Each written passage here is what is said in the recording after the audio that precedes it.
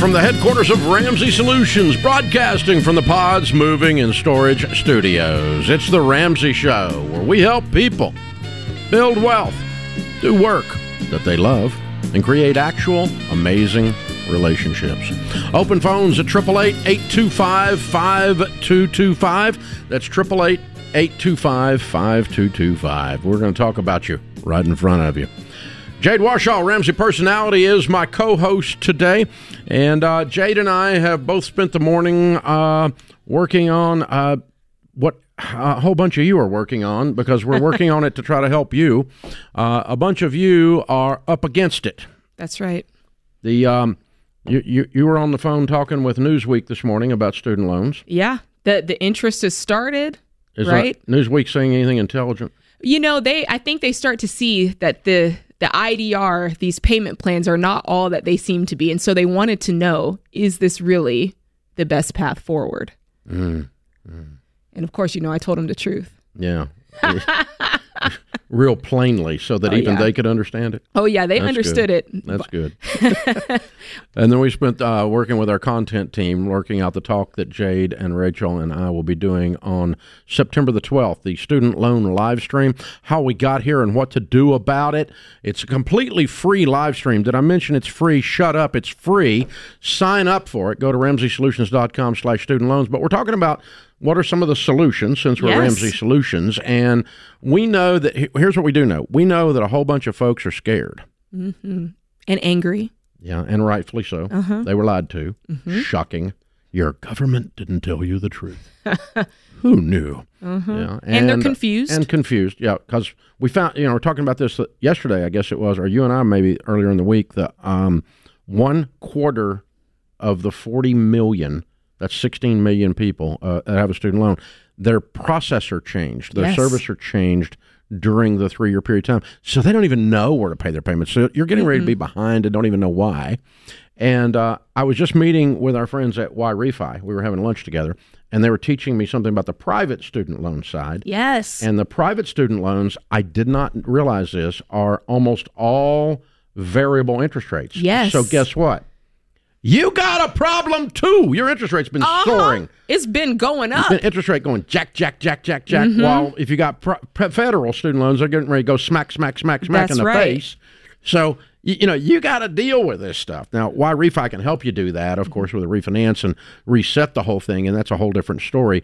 But that's one of the solutions. Yes, that's right. That's why we put, we're real careful about who we put on as an advertiser with like our voice on it and stuff, because man, you guys trust us, and we don't want to screw that trust thing up. That's right. So anyway, check those guys out, but be sure and sign up for this live stream, whether you got private, whether you got public student loans. We're going to talk about it. I get it, but let me just tell you, spoiler alert, no easy way out. Nope. You made a big freaking mess. You're going to get you a shovel, and you're going to have some calluses when you're done with your shovel. And here's the thing. Even if you don't have student loans, you know somebody that has student loans, and they need this live stream, and you need to share it with them. They're scared. Yeah. They're mad. Yeah, you can really confused. Step in and help them. Yeah.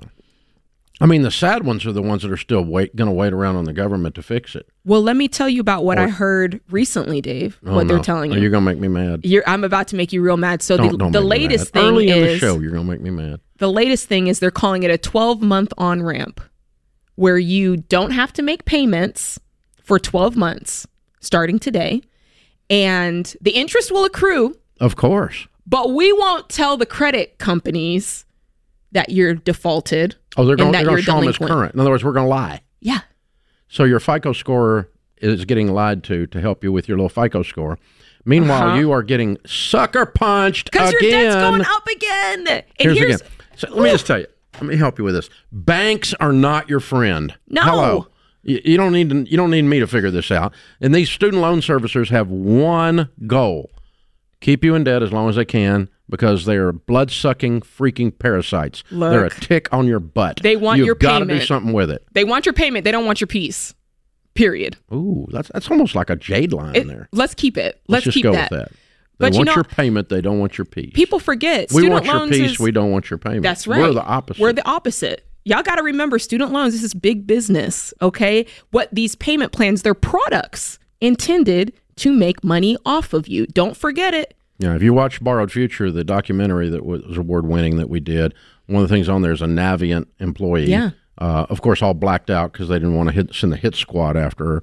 But she relays how they were taught to mess up the phone call to aggravate the borrower so that the borrower would just hang up and never make payments, continue to accrue late charges, continue to accrue interest. Yeah. It was an intentional incompetence. Yes. And if that don't piss you off bad enough to get your act together and pay these people off, I'm telling you, one of the things has to happen to get out of debt. You got to get mad. You got to get so mad, Dave.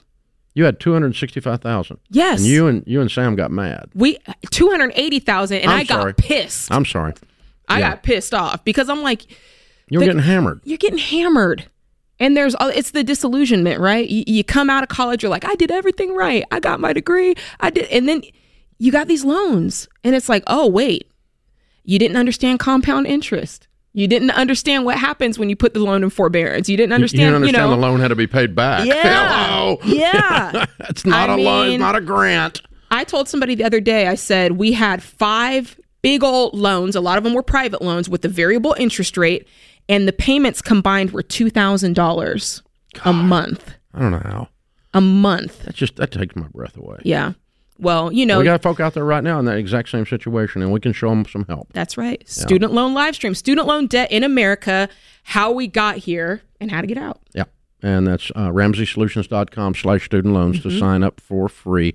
Doesn't cost a thing. Rachel Cruz and Jade will be there. I'll be there I'm kind of there just to piss you off, and then they're going to teach you. So, but it's kind of, it's my spiritual That's gift. Right. That's right. You got to function in your gifts. So, student loan live stream, RamseySolutions.com. Whether you got private, whether you got public, we're going to give you some ideas and some things to do. Because we're learning more and more about how dark the private side is, like you were just talking about from the guys at Y Refi. Y Refi. That's one of our advertisers on here. And again, they're really what they are. In this case, this type of advertiser is a partner. That's great. These are people that we say, hey, you need some help. These guys can help. He was telling me about a guy at lunch, $15,000 in debt, hadn't paid on it for a bazillion years, irresponsible, of course, runs up to $145,000. I know about that. You did? I know about that. All right, what was yours? Ours started at, we had one that started at, let me go, because we have 5 of them. So one started at $7,000. By the time I started paying it, it was $9,000. Well, we had one that was $91,000 to $128,000. Okay. Yeah. And you didn't let it go that long. This guy let it go a long time. Yeah. But anyway, they were able to do a refinance with that guy. Wow. And get his payment from like $2,000 down to $600. See, this is what we need. That's nuts. Yeah. Yeah.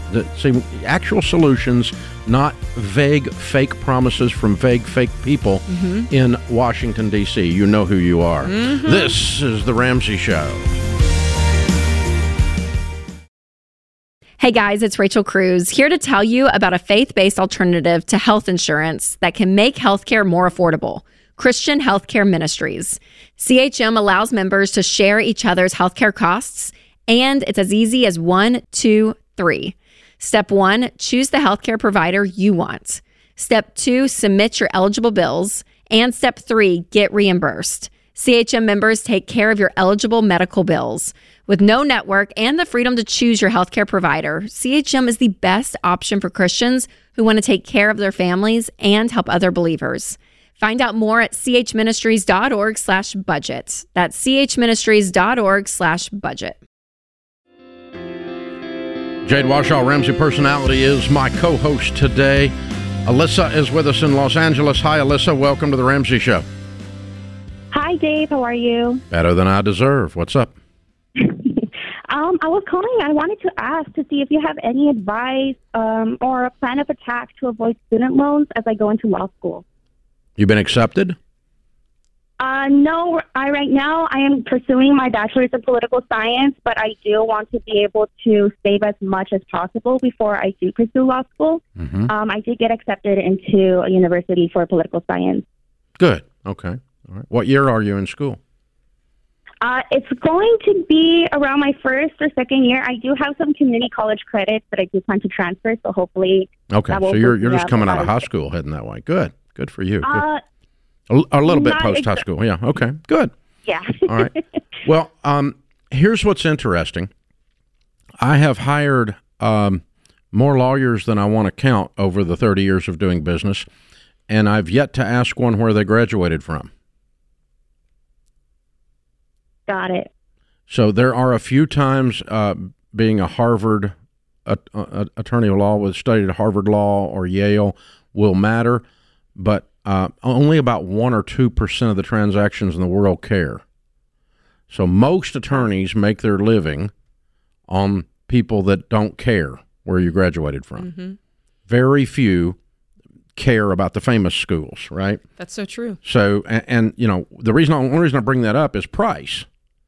So where you get your law degree, how you get it for that matter, doesn't matter as much as that you actually learn the law. Right, exactly. That's so good. And so the currency here is knowledge. The currency is not the famous school. So I'm going to go at law school like that to start with, because law school is not unlike undergraduate work, and the number one reason for student loan debt is college choice, meaning you chose one you couldn't afford. And so I don't know what that is in your situation in California. I don't know how you study law there, where the, quote, cheap law school is, unquote. Mm-hmm. But first thing I want to do is encourage you to not be afraid of that it will stint your career or something, because it just really won't. That's true. My brother's a lawyer, and he went here locally in Nashville. I think it's called Nashville School of Law. Yep. He's a lawyer. He went on to become a judge. That's a night school. Yeah, and he went to night school. I did not know that. Yeah. That's a famous law school, I know. By the way. There's a lot of big-time people went to that night school, got their law degree, went on into politics, went into like that thing. It's weird, and it's very inexpensive. It's very inexpensive, and it did not stunt his career at all. A matter of fact, he has gone on to do what, like I said, he's a judge in Williamson County now, so it's great. I didn't know I didn't know I had a judge in Williamson County that I could call. All right. Now you got one.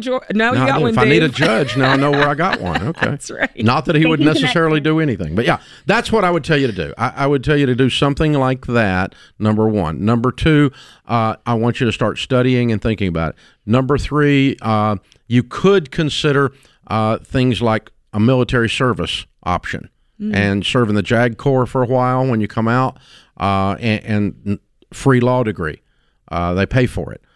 You could, the National Guard has a $20,000 stipend that they will pay if you join the National Guard for any degree field. You know, that's a really good gauge to see how interested you are, because those military programs, both for law and medical, are great on-ramps to see, like, okay, how can I do this for the most cost-effective way? And if it's like, I want to do it, but I don't want to do it like that. I don't want to be trapped for 4 years. Well, try borrowing $250,000. You're going to be trapped for 10 years. In a different kind of way. Yeah, there's a different kind of trap. Mm-hmm. So, you guys that are wanting to study to be pilots, the Army Air National Guard, or the Air National Guard, rather. Oh, my gosh. Yeah. This is how you get, you don't spend $150,000 to become a pilot and make $35,000 a year your first year flying puddle jumpers. That's right. Which is what happens. No, you go join the stinking service and they pay for it. That's the deal. So something along those lines, Alyssa, because the first thing you've got to do with the debt equation where everyone's doing debt is you have to take it off the table and say, not an option. Now what do I do? Mm-hmm. Not going is an option, but borrowing is not an option. Now what do I do? How do I figure this out? How do I finagle? How do I find scholarships? Scholarships are unusual for law school, but they can be found. How do I find fellowships? They're unusual, but they can be found. And of course, if you don't know what a fellowship is, in this case, a PhD program, med program, law school program, you end up being a proctor, you end up working as a grad student, you work for the university, they pay you $15,000, $20,000 a year, but your tuition's free. That's right. And you work your tail end off. Well, I don't know if I want. Yeah, well, you're going to work your tail end off at some point, either paying back the $250,000 debt or doing something like this. So just decide when it is you're going to work your tail end off. Yep, you got to choose your hard. Choose your heart. You're going to pay a price to win, baby. That's the plan. So that's what I would tell you to do. Just keep scratching around the areas like that. Where you go to school, consider something like Nashville Law. That's a night school approach, that kind of a thing. Fellowships, if you can find them. Scholarships, if you can find them. Military service, if you can find them. None of these sound overly pleasant, but neither does $250,000 in student loan debt. because you're going to wake up one day like all these folks are waking up right now with October 1 barreling down on them, and they're going to be going, oh, crap. You're going to have that oh, crap moment. The older version of me is really pissed at the younger version of me. Yeah. And you want to go out and be a lawyer and just practice law. You don't want to have to do it because of XYZ, right? Wouldn't it be nice to just work? You choose a different place to work? Yes. Because you don't have to work over with those twerps? That's right. That pay more? That's right. Yeah. You work because you want to work. You work at the place you want to work at. Chris is in Ohio. Hi, Chris. What's up? Hey, Dave. How are you? Better than I deserve. How can I help? Hey, I had a quick question. I've heard you talk a lot about retirement and different retirement accounts, but I've never heard you address pensions. So I'm a fireman, and we are in a pension system that I essentially, at 25 years and the age of 52, you can retire with a 60% of your top 5 years. Great. And it's not optional. It's mandatory. You get 1.5%. That's why I don't address it. You don't have a choice. If you're going to be a fireman, you're going to do that. So what's your question? My question is, I contribute also to a 457. Sure. And that's a Roth option. Should I be doing something other than that? Yeah, I mean, look, the pension is going to take care of you. Maybe, sort of. 60% of you, right? Assuming they don't screw up the pension and mess it up, which most of the time they don't, but there's some of them get really sideways. So I'm not going to count on someone else to take care of me. I want a big old pile of money over here to take care of me, and I want to take care of mine. A godly man leaves an inheritance to his children's children. I want to change my family tree. And so your 457, your 401k, your Roth, with your matches, the compound interest and good mutual funds there, that's all about piling up cash to help others, maybe not just to make sure you eat. I think you're going to eat because of your service to the community, and I think that's great. Okay. But I mean... Well, thank you. I appreciate that. Yeah, retire with $5 million instead of nothing. Well, it used to be, in some cases, your pension could die with you. It does. Well, do you think that's still... Oh, it does there for sure. Oh, definitely. Yeah. Well, that's enough. That right there is enough reason to make sure... His pension is for him. Yeah. But you've got, spouse, you've got kids, you've got grandkids, you got the community I want to impact. And turns out starving kids in the community, hungry babies in the community, they get fed by people that have money. Yeah. Not broke people. That's very And so good. go get you some money so you can be of good in this world. And that's what being generous. And that's so this is all about how to build wealth in addition to taking care of me. Pension take care of you. Pretty good. I mean, 60% is okay. It's not like you're going to be living high on the hog or something. Right. But No, I'd want more money. You would? Yeah, I'll take more, Alex. Definitely. More for Jade, Alex. More for Jade. Oh, me. Me. This is The Ramsey Show. Guys, it's no secret that the real estate market is weird right now. So go with a mortgage company you can trust to have your back. Churchill Mortgage. Churchill is Ramsey trusted because they're stable, reliable, and focused on you. At a time when a lot of companies are being bought out or going out of business, count on Churchill Mortgage to stick around. They've been doing things the right way for over 30 years, and they'll keep doing them the right way for 30 more. Get started at ChurchillMortgage.com. This is a paid advertisement. NMLS ID 1591. NMLSConsumerAccess.org. Equal housing lender. 1749 Mallory Lane, Suite 100. Brentwood, Tennessee 37027. Jade Washaw, Ramsey Personality, is my co-host today. Our question of the day is brought to you by Neighborly, your hub for home services. Neighborly has local service providers to repair, maintain, and improve your home. Their network of experts offers top quality work and customer service by trained, reliable service providers. These are good people. Find the help you need at neighborly.com today. All right, today's question comes from Thomas in Colorado. He says, I'm struggling to know how much we actually need to retire. I'm 54 and currently have $1.4 million in a 401k, which sounds like a lot to me, but I don't actually know how fast we'll burn through that. What's the best way to know how much I'll actually need?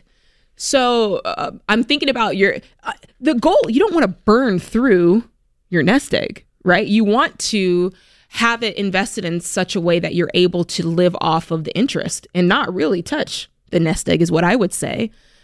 So that would be my first thought is I would use a calculator and kind of run this back and go, okay, what's the income that I think I'm going to need and get that number. And then, okay, what does the draw off of my interest need to be? What does my nest egg need to be so that my draw can equal that? So I'm kind of reverse engineering it in that way.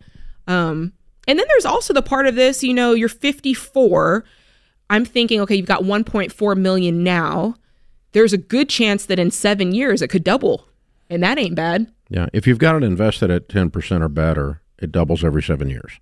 Yeah, 10% or better. Yep. And so at 61, if you're invested in good mutual funds, you're going to have 2.8. Mm-hmm. And at 68, you're going to have $5.5 million. Now there is inflation to play into that. No, I'm not talking about inflation. Just inflation actual adjusted. dollars. I'm just saying that if you're making 10%, it doubles every 7 years. A lump sum does. Mm-hmm. That's if you're adding nothing to it. Okay, so at 68, that's what you would have if you don't touch this. Now, if you got to retirement and all you had was 1.4 million, mm-hmm. then how would you calculate if that's enough? Just like Jade said, there's a couple of factors. There's inflation that you want to stay away from, and you need to look at your rate of return. So if you're invested in good growth stock mutual funds that are averaging what the stock market has averaged, the stock market has averaged 11.8% since it began, the Standard & Poor. Okay? So let's just pretend you're making 11%. We'll round down for the people that go bananas when I start talking about this stuff. All right, so we're going to round down. You're making 11%. All right, if you left 3 in there, so that it would grow a little bit to cover mm-hmm. some inflation, mm-hmm. and pulled off 8, mm-hmm. That means you'd be living on $90,000 a year. 8% of 1.4, right? With no debt? Yeah, and so can you do that? That's the question. And if you can do that in today's dollars, you can do that in tomorrow's dollars because if you leave this alone, because it will have grown that much more. That's right. All right. And so if you did that, the account is growing by 3% a year if it averages an 11% rate of return. Also a good point. So you're still getting more money. So it never burns up. It mm-hmm. runs in perpetuation. Mm-hmm. It's a perpetual motion machine. And this is another good time to bring in why we think teach that it's so important to be debt-free with a paid-for home at retirement, because when you don't have any bills, you don't need as much money to live on. Yeah, and then that keeps you from doing this. But let's say you start stepping on it, okay, mm-hmm. and you step on the principal $100,000 a year. Well, you'll still be all right. You got a 14-year burn rate. Mm-hmm. So from when are we going to start that? At 70, that takes you to 84. Mm-hmm. So you're not going to run out of money mm-hmm. if you look at your burn rate on your principal as well. So you're going to be fine. You've done a great job. Now the trick is, what I would suggest is we keep earning a living and leave this money alone, and let's let it double a couple more times before we start. Then you can pull off $200,000 a year. That's right. I mean, you're sitting on $5 million instead of $1 million. It's a whole different equation, dude. Mm-hmm, mm-hmm, and so again, good growth stock mutual funds. We suggest. I split my personal 401k, Jade does too, among 4 types: growth and income, aggressive growth, and international. And over the last 30 years, my little portfolio of that has averaged over 12, most years over 13%. Wow, Dave, that's great. But I mean, it's not really hard to beat the S&P. The S&P is the average of the market. Mm-hmm, so mm-hmm. What do you want to be? I always kind of want to be above average. Hello, I mean, that's try to beat it a little bit. But you stay in that north of 10, mm-hmm. and you draw in that 7 or 8 range. Mm-hmm. You're going to bump up and cover inflation as you go along. Now, some of the wonky certified financial Pharisees types. They go bananas on that calculation. But here's the thing that I try to get people to remember is when we've done studies of people that win with retirement, none of them won with retirement because of some nuanced understanding of 12B1 fees mm-hmm. or some discussion about 11.8 versus 12.3 mm-hmm. or 10.2. None of that caused them to retire well. What caused them to retire well is they actually put money in the freaking 401k. There's a high correlation between people that have money and people that save money. Why is this hard? That's so good, Dave. It's not a bunch of freaking theory. You've got to do it. And, oh, my God, you nerds drive me bananas. But so, yeah, it's good to be thoughtful about things, but sometimes you just got to do something. You know, just run up and knock the crap out of something. Well, what if you're a person that's like, Dave, I just invest in my, my index funds. That's fine. I don't want to get into all this stuff. I just want to do my index funds. That's fine. You're just average. You're just average. Average returns. You're a C student. Not a C student. Well, that's what average is, isn't it? You're not failing, right. But nobody's looking at your shining eyes. You're leaving a lot of money on the table. Yeah, you left some money out there. That's okay. I just want to beat it just because it's a game, I don't care. And by the way, none of that is what's making me wealthy. What's making me wealthy is the fact I'm actually investing. You actually put money in. Over time, over the long haul. It's a habit. We study these millionaires. We go, okay, was it the rate of return that made you a millionaire? No. What made you a millionaire? Every month I put money in for 27 years. And now I got $2.8 million. Ooh, so boring. Month. They're just a tortoise. It's just like one step. Ugly tortoise, ugly tortoise, ugly tortoise. We need to print up tortoise T-shirts. You can wear that one, Dave. Whoa. I'm on the air with my wife, slamming my fashion choices here. You don't like my tortoise T-shirts. I'll let you wear it, and then we'll just point to it on you. Just point to the tortoise. the little pudgy tortoise that could. Now, you said that part, not me. Oh, gosh. Open phones at 888-825-5225. Jennifer's in Philadelphia. Hi, Jennifer. What's up? Hi, Dave. Hi, Jane. How are you? Better than we deserve. How can we help? So my question is, should I pay my daughter's car off that I'm a co-signer on? Oh, crap. I know this is bad. Okay. How old is she? She's 25. Okay. Is she paying the bill? Occasionally. No, she's paying it, but it's late every month. Oh. So you're getting dinged every month? Every month. Now, the good thing is my husband and I are consumer debt-free as of August 1st. What's the balance on this disaster? Under $3,000. Pay it off. Instantly. Write a check today and pay it off. It's causing you more heartache than it is $3,000. And I can tell you got a little money, don't you, Jennifer? Yeah, we've got a emergency fund. We've got a savings account. We're investing. Yeah, good. Pay it off, and just set her free. Okay. Here's what you tell her. Don't tell her she owes us the money. No. Thanksgiving dinner tastes different when you eat with your master. Don't do that. No, I just let her go. It's just $3,000. What I would tell her is, listen, you made a huge mistake borrowing on a car, and I made a huge mistake helping you. Mm-hmm. Both of us were stupid. Please don't be stupid again, because I promise you I won't be. That's such a good point. This is a teaching moment, and it's good for her to see that you learned a lesson too that you'll never do again, and now she can learn a lesson too that she'll never do again. But you need to have a real clear message. Don't come knocking on the door for one of these again. It ain't happening again. No, it won't. But yeah. So here's the other thing: is she owes me $11,000. So this is an ongoing pattern between you two. So it was, but I have recently broke it. She's now has. What does she make? Insurance. Like $17 an hour. Let her go. For God's sakes. Don't loan family members money. And don't loan people money that you love. Unless you want them to hate you, don't loan them money. This is The Ramsey Show. This episode is sponsored by BetterHelp. Hey, if you're like me at this time of the year, all of the school plays and meetings and invites from everywhere have completely drained your social battery. Or maybe you're like some of my friends who are bursting with energy so much that everyone may be telling you to just chill out a little. If you're having trouble navigating mismatched energy levels, boundaries, or finding people to do life with, it might be time to talk to a therapist. Therapy can be a place to open up with someone who's been trained to listen and walk alongside you and help you find paths through the chaos of mismatched energy levels and more. If you're thinking of starting therapy, try BetterHelp. BetterHelp is completely online and flexible enough to fit your schedule. Just fill out a short questionnaire to get matched with a licensed therapist, and you can switch therapists at any time for no extra cost. Find your social sweet spot with BetterHelp.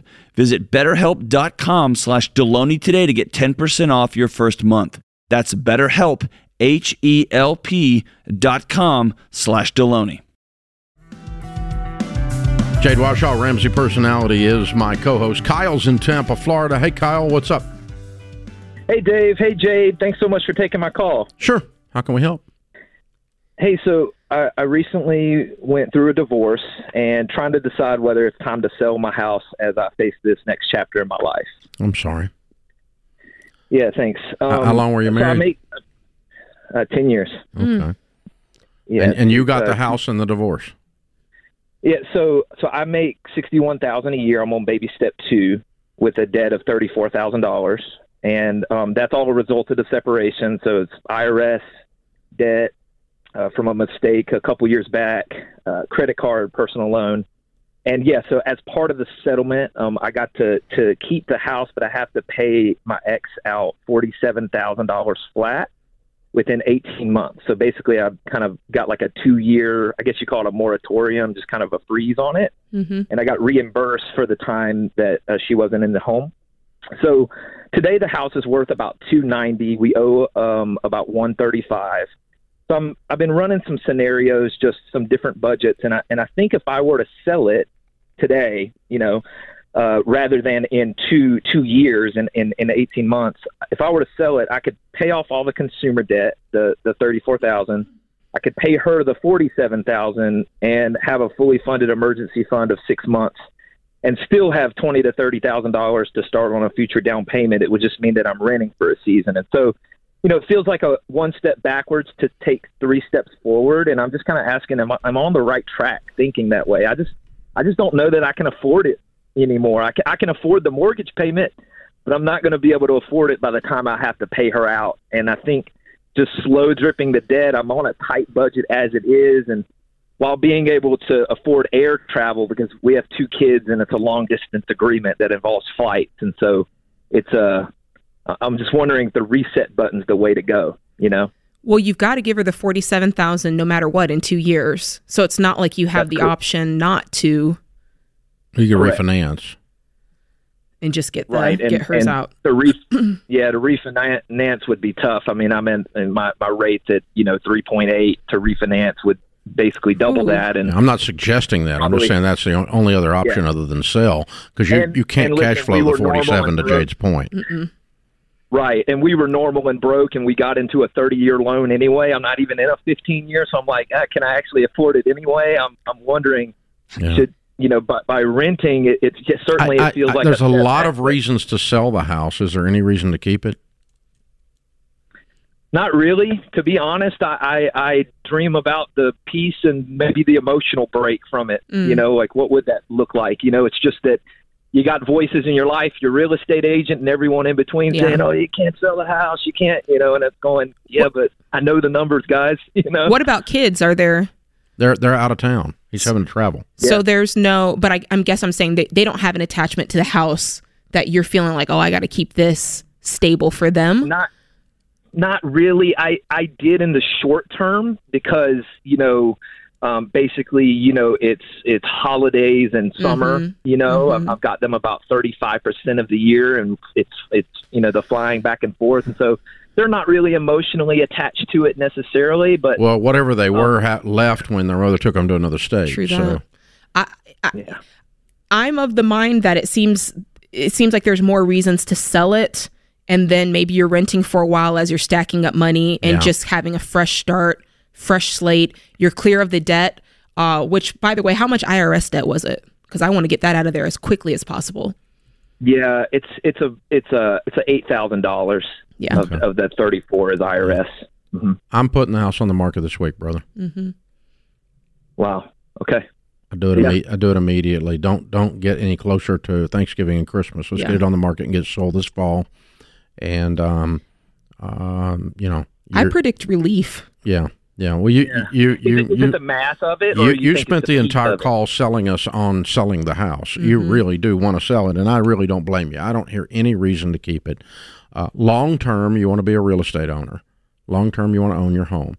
Short term, you need to clean up your dadgum mess and put all this hurt and pain and the associated mathematics with the hurt and pain all in the rearview mirror, and be driving off into the sunset into a new wonderful life. And that gives you the ability to do that. Yeah, let's let's rebuild from a point of strength, not from a point of weakness. Mm-hmm. And that, building the next chapter of your life. It is a new chapter. It makes a difference. Thanks for the call. Jennifer's in Sacramento. Hi, Jennifer. How are you? Good. How are you? Better than I deserve. What's up? So our AC conked out recently in the midst of 100-degree weather, and we're wondering, how do we budget for this while we're trying to pay off all our debt? Okay, conked out is not a technical term. What happened to it? So we found out there was a leak, and it's just a really old system. Mm-hmm. So it needs to be completely just torn out and put in a new system. So says the guy trying to sell you a new system. Where's the guy that'll patch the leak because you're broke? Uh-huh. Hey, let me put this in words that you can understand. My parents have a 23-year-old AC. Now, I would never suggest that, but I'm just telling you, repairs can be made is all I'm saying. Okay. Yeah, so cheaper... What? Because you don't have the money is why you're calling, right? Mm-hmm. Well, I mean, we have $23,000 in savings. Oh, so you can write a check and buy heat and air. Well. And you can probably pay off some other debt with that money, too, because you didn't need that much in savings to begin with if you're in baby step 2. Yeah. I mean, we have like 2 student loans, a car payment, and a solar payment. So that was another thing. If we were thinking if we should go snowball with the lowest payment, which would be the student loan, or just tackle the higher monthly payment, which is the car payment. Here's what I would do if I were you. You said, how much was it? $23,000 in savings? Savings, yes. Okay. If I'm you, I'm walking through the baby steps simply. I'm keeping $1,000 aside. That's your starter emergency fund. Okay. That's baby step 1. Baby step 2, we're doing the debt snowball method. With this method, list them smallest to largest by balance, okay, not interest. And then you're paying the smallest one first. You can use some of this $23,000 to get your AC fixed.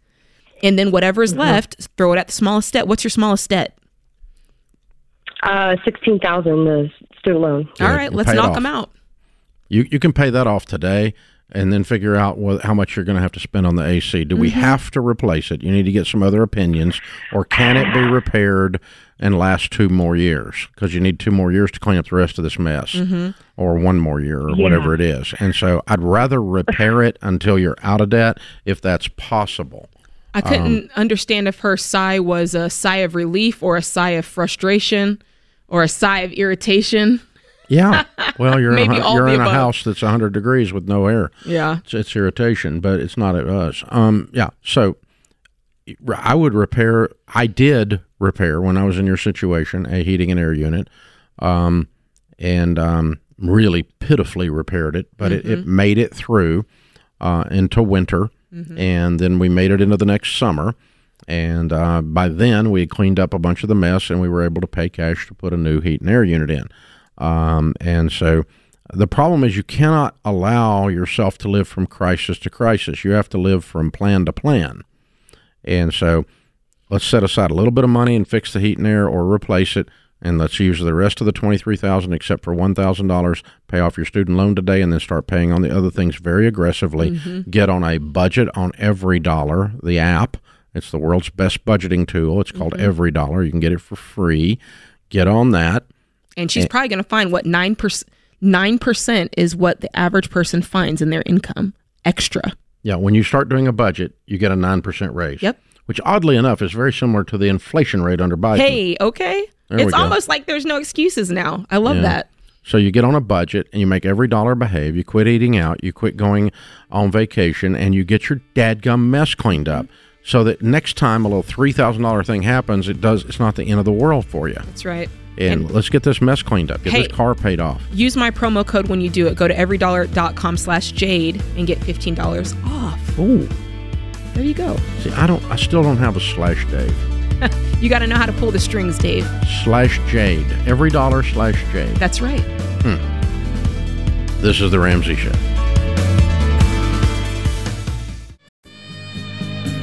Live from the headquarters of Ramsey Solutions, broadcasting from the Pods Moving and Storage Studios.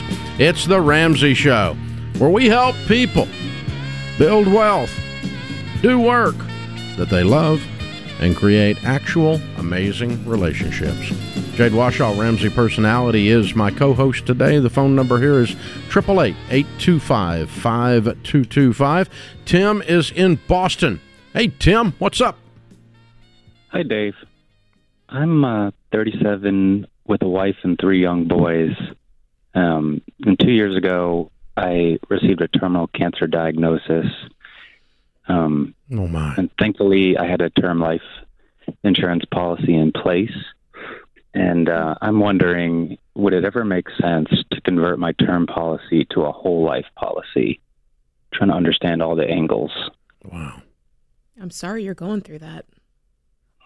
How you doing? Thank you. I'm alive, and I am throwing everything I can at it. And so far, I've been, in uncharted territory, is what my doctors say. Prognosis can be pretty grim, but I'm trying some experimental treatments overseas, and with some collaboration here in Boston at some great hospitals. So I'm getting great care. Okay. But I do have part of my question revolves around paying for some out-of-pocket expenses. Mm-hmm. So my term policy being converted to whole life is related to tapping into some of that sooner. Lord willing, it continues to work, but there's no category of remission for my type of cancer. Okay. All right. What is the rest of your money situation? Yeah, we're doing well. I am on disability, and thankfully, thanks in large part to education I received through your teaching, I also had long-term disability with a private plan in addition to the term life that covered some of the gap.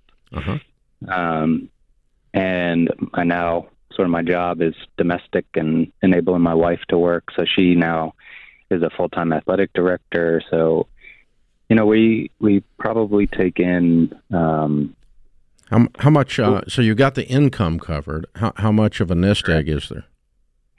We have around 300K in my, 403B. And how much debt do you have? We have no consumer debt. How much do you owe on your mortgage? How much is the mortgage? Yep. We probably have around $500,000 on our mortgage. And what's your wife making? She makes around 70. Okay. And what's the term policy? How much? $2 million death benefit. Yeah. Okay. Yep. And what's the how much longer is left on the term? Yeah, so I have Northwestern Mutual is 80. So I have plenty of runway with, if I continue to renew it, I'll have until, I pass or I'm 80. Oh, okay. So it's renewable until you're 80 years old. But does it go up? Does it go up every year, or how often does it go up? It goes up, but it really isn't. I mean, since I'm so young, it's not going to go up anytime. Yeah. Okay. Soon. All right. So, all right. Now, here's the thing. Converting term life insurance to whole life insurance does not make you money. It costs you money. Yeah. Okay. It's not a good savings program. Mm-hmm. And it's going to go up considerably. In general, now, I mean, I don't know within the Northwestern Mutual, their term insurance is high to start with, but you're stuck with it. You got it.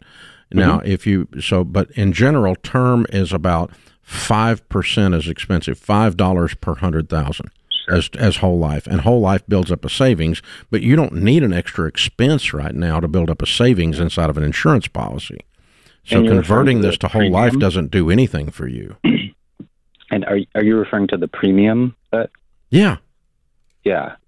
So that, I guess, it gets maybe even to the more of the heart of my question. If I had a waiver on that premium, which would be the disability waiver, yeah, would that change the dynamic? I don't think you can convert to a whole life and the waiver apply because the whole life is 20 times more expensive. Yeah, so I think that's one of the things my financial advisor brought to my attention is we put a retainer on through my disability that would cover about a $35,000 annual premium. Yeah. Well, if they're paying it because of this, but I got to tell you, I'm pretty suspect of that because your financial advisor is not a financial advisor. Your financial advisor is a Northwest Mutual life insurance salesman. Mm-hmm. Sure. That's who they are. And I mean, you've got the term policy. I certainly don't want to do anything that screws that up. Yeah, and the premium is being paid today. And so you by the disability rider, correct? Correct. Yeah. Because you've been declared disabled.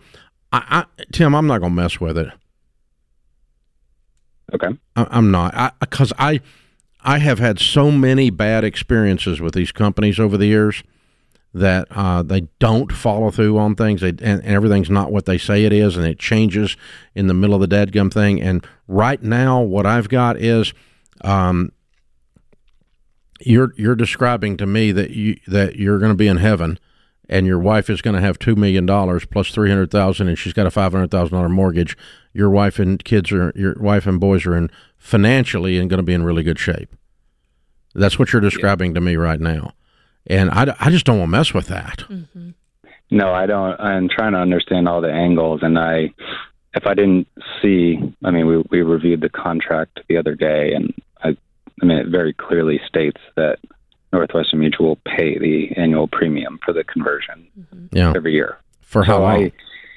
I mean, for till you're 80. Yeah, I mean,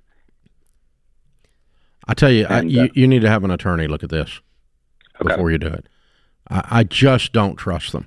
I'm sorry. I've just dealt with that industry for so long, and I don't think your personal agent would necessarily mislead you. I just don't trust the industry. You follow me?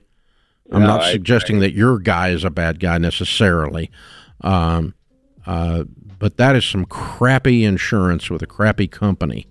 And right now I got $2 million for your wife and boys, and I sure don't want to screw that up in order to get, to take your premium way up and then pay it. If they're going to pay the premium and it puts some cash value in your hands that you can use to help fight this cancer, and you can get an attorney to convince you that that's true, I can't argue against that. I'm just very cynical working with these people. So until you've had an attorney review this contract, and you get some outside counsel outside of a life insurance agent, I wouldn't do it. But if you do that and you come to the same conclusion, I won't argue with you. This is The Ramsey Show. If current times have shown us anything, it's that the least expected events can and will happen, and we have to deal with it. That's why everyone who has a family counting on them needs term life insurance. For over 25 years, the only insurance company I've recommended is Zander Insurance. Not only because they search all of the top term life plans to find you the best rates, but over the years, they have constantly changed and updated their systems to make the whole process simpler and easier to get the protection needed. You can now apply with a completely touchless experience, with everything being done either over the phone or the internet. They also have plans with super competitive rates that don't require an exam, allowing you to skip a step and get the coverage you need faster. Go to Zander.com or call 800-356-4282. Great rates and a simple process mean there's no excuse to not get this done, people. Jade Warshaw, Ramsey Personality, is my co-host today. Open phones at 888-825-5225. Mitch is in Washington, D.C. Hi, Mitch. Welcome to The Ramsey Show. Thanks for having me. How y'all doing today? Better than we deserve. What's up? So my wife and I recently went under contract on a house, and we're excited, but as two people that have pretty much adhered to a debt-free lifestyle, we're nervous about taking out a mortgage on the property. We know real estate's a great investment, but we're nervous to take out a chunk of our savings for the cash due at close, and even more nervous about the monthly payment on the mortgage. Should I press ahead and take on that debt or hit pause and rethink things? Well, it depends on what's giving you pause about this. Is it because the payment is a big portion of your income every month? I mean, what percentage of your income is it tapping into every month? So my wife and I do about $215,000 a year between the two of us, and the mortgage is the house was sold for $775,000. We're putting 5% down, so it's going to be a big check. More than 25% of your take-home pay. Probably. That might be why you're feeling this. Because at the end of the day, right, when you have your mortgage, you want to feel good about it, right? You want to know, okay, right, I can pay the mortgage. I also have plenty of spread here to do everything else that I need to do. Because let's just break down the numbers here. Okay, most people, they're wanting to put 10% some sort of giving, right? At some point, you're going to want to put 15% aside for your investing, and then you've got this 25% mortgage payment. You're already at 50%. So if that mortgage payment creeps in, 30, 40%, you're going to start feeling that pinch very quickly. And my guess is that's probably where you're at. How much money you got in savings? Between the two of us, about $90,000. Okay. And you're putting most of that down? We're putting about $56,000 of it down and keeping a little bit left over just for a rainy day. Okay. And you have no other debt? No, zero debt, except for student loans. But I haven't paid on those since the pandemic. And I'm a federal employee, so they're going to be forgiven soon anyway. No, they're not. There's not a program to forgive student loans that's actually working. What do you mean? Who told you your loan? I thought if you were a federal employee after a number of years of federal service, they actually forgave your balance of your loans. I think it's 10 or 15 years of federal service. Yeah, it's 10 years, and so far, 97% of the people that have made application for that have not gotten their forgiveness. We literally ran the numbers. Me and some folks who work here in research department ran the numbers on that yesterday. It's 1.97%. Of the people that apply actually get forgiveness. So I hate to say it, how but much that's is your student loan debt? It's probably $80,000 to $100,000 between the two of us. Mm. Okay. All right. Well, you have signed a contract, and so you're in this deal unless you are not approved for the mortgage. So you will keep your word. I'll never tell people to break their word. But if we were to coach you before you got into all of this, we would tell you to become debt-free, student loans and everything, before you purchased a home. A government plan to forgive your student loans is statistically irrational. It doesn't occur. And so we want you to clear. I would want you to, as a best method of building the best possible life with the most wealth, is to clear all debt, including student loans, as soon as possible. Have an emergency fund plus a down payment. So you would not be in a position to buy a home today if you had come to us before you were under contract. Now that you're under contract, make sure that the home is a 15-year mortgage, not that is no more than 25% of your take-home pay, and take-home pay being not after 401k, but just after taxes. After taxes. And and are you putting money into your 401ks right now? Yes, I am. Okay. You would, in your situation, if you go ahead and close on the house, or if you don't, stop that temporarily until you get these student loans cleared. Because the best thing you can do for your future is to clear these student loans as soon as possible. And then let's keep the home payment on a 15-year fixed where it's no more than a fourth of your take-home pay after taxes, not after health insurance, not after car payment coming out for the credit union, not after 401k and all that, but just after taxes, what's your take-home pay, and is your payment going to be more than that? And that's how we would tell you to do it, using what we call the baby steps, which has helped more people get out of debt and become wealthy than any other system so far right now in America. Certainly more than 1.6% of the people that attempt it. Well, here's the thing. When he took out when he made an offer on this house, we don't know if he planned on getting a 15-year or a 30-year. I sure hope he planned on a 15-year. He's going to be up a creek without a paddle.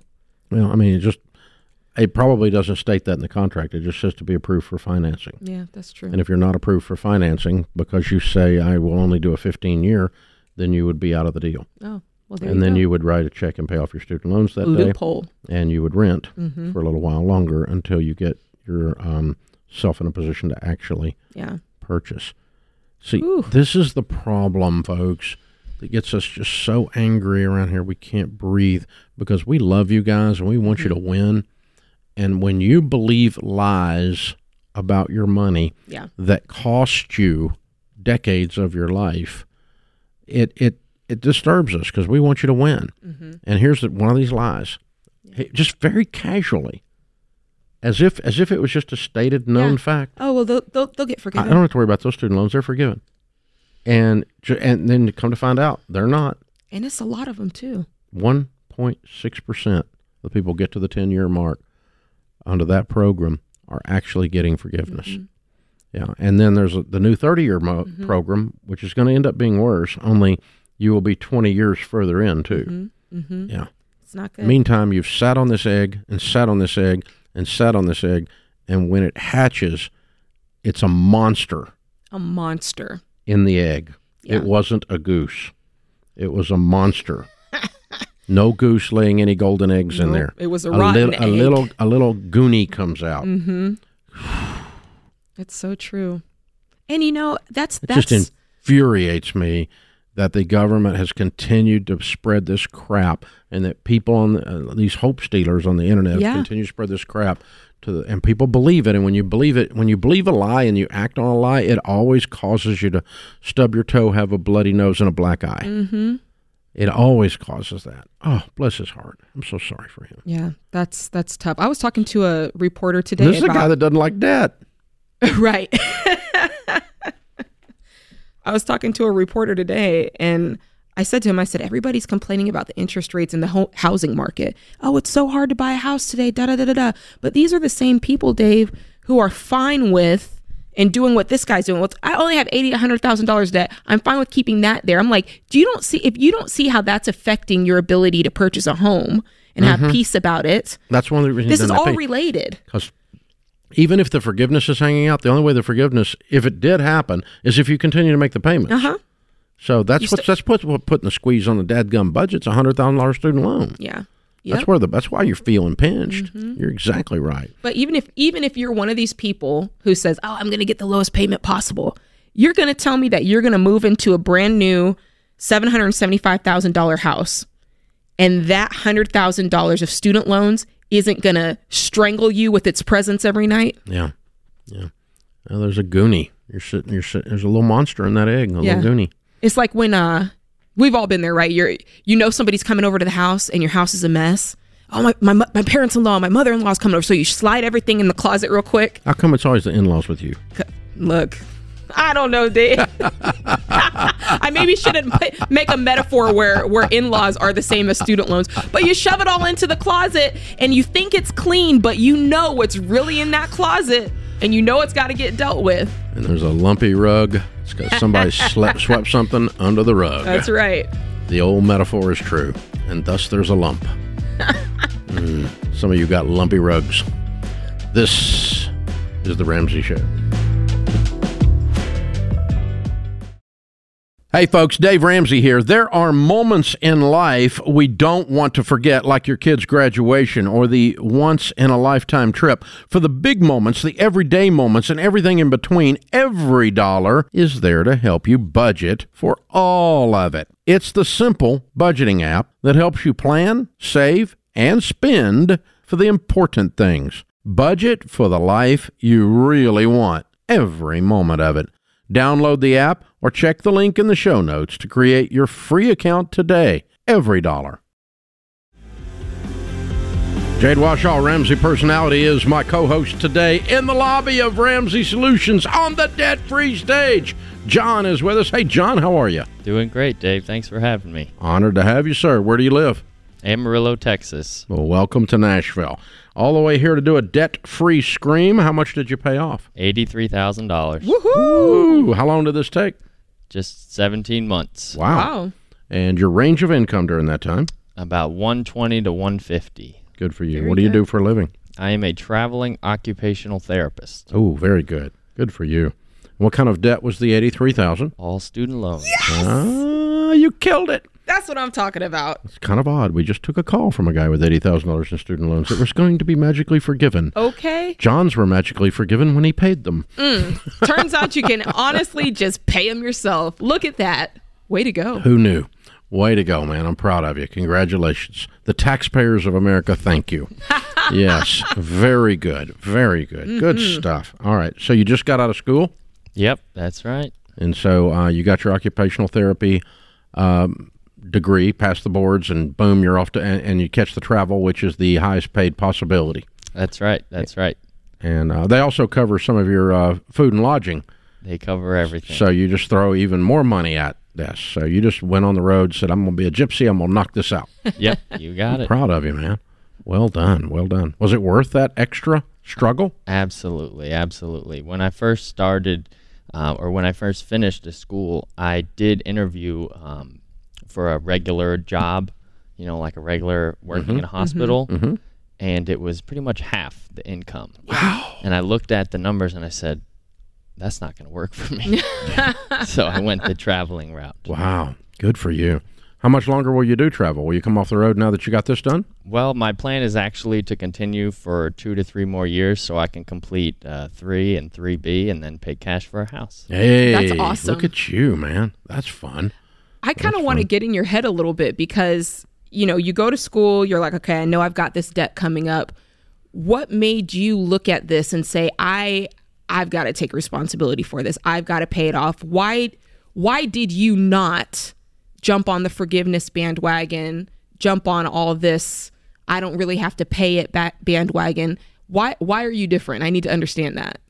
Well, I think it goes back to, I can't call myself necessarily a financial peace baby, but I grew up in a house. My parents actually led Crown Financial Ministries when I was growing up. Yeah, Larry Burkett, yeah. And so I was familiar with debt is dumb, cash is king. But when I was going through my bachelor's and then I decided to pursue a master's, I didn't have a plan on how to pay for it. I was focused on getting into school, and then the time came and I was like, oh, what is there to do? You've got Pell Grants, scholarships, financial aid. When you fill out the FAFSA, or the financial aid, they use terms like assistance and I failed to mention this is a loan. So that's right. I fill out everything, and then at the end it's like, oh, here's your agreement, here's your interest rate. Oh, can you just sign? And then so I was like, okay, well, I guess I got to sign. That's the only way, because I didn't have a plan for it. You didn't have the information about that. Yeah. But by the time you got out, you had a plan. It's called travel. That's right. Yeah. That's right. And then there was that thing. Now, are you going to any cool places when you travel, or just places that nobody wants to go to? Well, I wanted to go to the places that paid the most. There you go. Okay. And that's the places nobody wants to go to. Okay.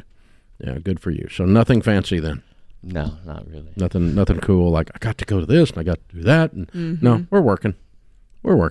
Okay. Good for you. Well done. How's it feel? Feels great. Feels amazing. Actually, I paid off all my last payment the day after my 28th birthday, and then 2 weeks later, my vehicle caught fire. Of course it did. Yeah. To celebrate, yeah. But as I was standing on the side of the road, and I actually work in home health care, so I drive to see my clients. And so I'm standing on the side of the road waiting for the tow truck, and it's hot out, and I'm okay. It's fine. Like, I'll be okay. Peace. Nothing to worry about. You had insurance, I'm sure, that covered the vehicle. Right. And on top of that, we've got some money, and we don't have any debt. So we'll just get another cart. All right. Good for you, man. Well done. Amazing. I'm just, so what do you tell the person? I mean, you said you paid it off a couple of days after your 28th birthday. What do you tell the person who's listening who's 38 and they've got $83,000 in student loans? What do you say to them? Don't wait. George Camel always says, what's the best day to plant a tree? And it's 25 years ago. And then the next best day is today. So just start now. Like, you can wait around for Washington and the politicians will change, but you can just start yourself. The lies don't change much, but the politicians change. Yeah. So don't wait. Just, you're in charge of your future. Go for it. Come on. I love it. John, this is great, man. I'm so happy You're a hero, for you. man. I'm so proud of you. All right. Now, what do you tell people the key to getting out of debt is? You're someone who actually did it. You paid off $83,000 in 17 months. What's the key? Well, you need the budget, obviously, and I use every dollar, and it's wonderful. It makes things so easy. But the budget also gives you peace because you have your groceries, your gas, everything's covered. So if you know you've got the money for it, you don't have to stress, and you can just focus on paying off the debt. But more importantly, one of the things I learned, because I did do a little side hustling, delivered packages for Amazon, and these side hustles, they help you stay in the game. If you work your 9 to 5 and then you go home on the weekends, we're constantly bombarded with advertisements and consumerism, and everybody's trying to get your money. Well, if you go to work, not only are you not spending money, but you're also earning money. So you get a double-edged sword when it comes to the side hustle. It distracts me from spending when I work more. Are you sure you're in occupational therapy and not in finance? Because you're talking the talk. You nailed it. You nailed it, man. Well done. That's beautiful. Very cool. Proud of you, man. Thank you. So who's this cheerleading crew you brought with you? My brother and his wife and my parents as well. Other family members couldn't make it, but they're watching. So. Yeah, and cheering you on. So you had you had good support, good background. Absolutely. Lots of people cheering you on, going, yes, yes, yes, clean it up. You can do it. You can do it. Yeah, that's very good. How'd you get connected to Ramsey? Well, growing up when I was even younger, Dad used to listen to talk radio, and there's that guy with that accent yelling at people to pay off their debt. And so I don't know who that is.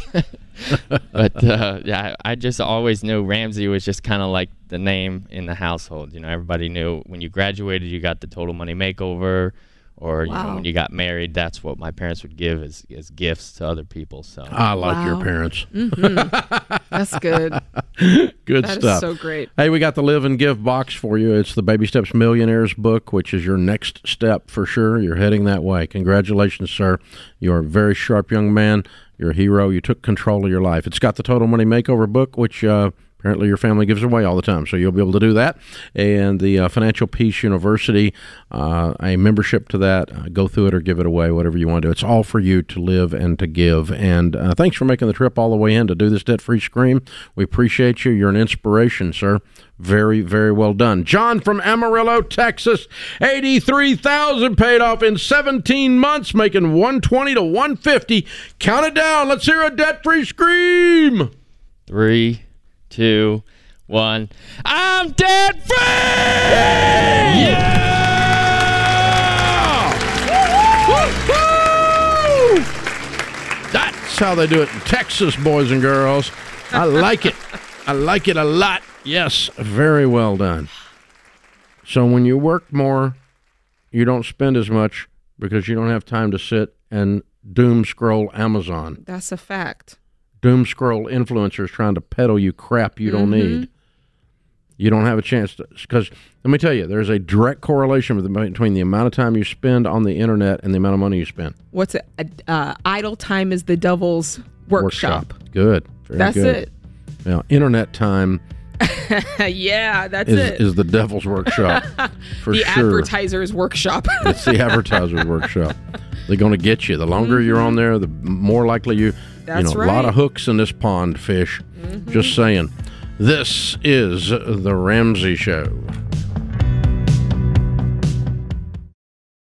Hey folks, Dave Ramsey here. There are moments in life we don't want to forget, like your kid's graduation or the once-in-a-lifetime trip. For the big moments, the everyday moments, and everything in between, every dollar is there to help you budget for all of it. It's the simple budgeting app that helps you plan, save, and spend for the important things. Budget for the life you really want, every moment of it. Download the app or check the link in the show notes to create your free account today. Every dollar. Jade Warshaw, Ramsey Personality, is my co-host today. You heard that debt-free screamer John talk about how important the budget is, and he was using the every dollar budget. Jade and Rachel and George Camel are all doing budgeting webinars that are free, teaching you how to budget, how to handle an irregular income, how to actually integrate the baby steps into your budget, how to get ready for Christmas, how to get ready for October 1st if you've got a student loan. All of these things are going to be covered in these budgeting webinars. If you want to register for one of them, they're free. You interact with them. Jade answers questions. Rachel answers questions. George, whoever's doing it, you can figure that out. You just go to everydollar.com/budgeting. And you did one yesterday. I did one yesterday. We had over 5,000 signups. It was incredible. Wow. Very good. Yeah. Some of these have had 5,000 and 10,000 signups. Again, it's completely free. It's us helping you, showing you the Every Dollar Budget app, how it works. And man, be sure you check it out. Yeah, and let me just, because I think sometimes, Dave, we say the word budget and people have this thing in their mind of what it is, but I don't think people understand all the features that are part of this. This idea that you can plan your paychecks, you can literally go in and schedule when you want to make payments, when you want to spend the money that's that paycheck designated. Planning tool for inside the month. Yes. Is it actually makes it work. It's amazing. To me, that's one of the missing pieces. And then there's the financial roadmap, which I think anybody who's listened to this show and it's like, okay, I know I'm supposed to pay off my debt, but if I pay off my debt, at what point will I be able to save my emergency fund? And then at what point can I buy a home? It calculates all that for you. All of it. It'll project your net worth. It'll project when you could be a millionaire. It'll project when you'll have your down payment saved. Come on. You guys need this. Yeah. But it's also going to project and kick your butt. That's right. And make you do this stuff, too. Oh, yeah. So there's that part. So be sure and check it out. Free webinars, everydollar.com/budgeting. Jade's doing them. Rachel Cruz is doing them. George Camel's doing them. And like I said, Jade had one yesterday, 5,000 folks. Hers 2 weeks ago was 10,000. That's right. So jump in there. You can be part of this. We interact with you. We answer questions. The questions pop up. You all work them into the talk, right? That's right. Oh, yeah. We hear directly from you guys, so jump on it. Marnie is in Salt Lake City. If I push the right button, that is. There's Marnie. Hi, Marnie. How are you? Hi, Dave and Jade. Thanks for taking my call. Sure. What's up? So I recently graduated law school. Good for you. And thank you. I'm single. I'm a full-time single mom, and I have 2 kids. And I'm 40 and don't have a house. So we're just been renting. And so I have some money that I've been saving. It's been set aside to buy a house. But I'm wondering, because now that we're finally here, it felt like it would never come. But I'm wondering if I really want to do my own practice. And so I'm wondering if it's okay to take money from my savings to like start my own practice instead of like getting a regular 9-to-5 job. As a lawyer, you passed your bar? I'm still waiting to find out. So I don't know yet. And you got out of law school with no student loan debt? Correct. Okay. Any debt at all? No. How much money's in this pile? About $64,000. And you're 40 years old? Yes.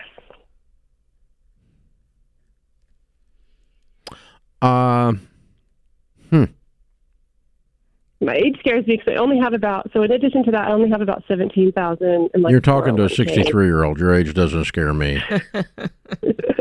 Well, I mean, it makes me nervous not having a lot for retirement, not having a home, I guess I just feel behind. You're amazing. I mean, you're a single mom, just graduated from high school, from law school, and passed the bar. Oh my gosh, look at you! You're no amazing. Debt. And at 40 years old, you're like a superhero. Do you? Yeah. Oh, go ahead, Dave. I love people going in business for themselves. I've been in business for myself my whole life, so I love the entrepreneurial aspect of this.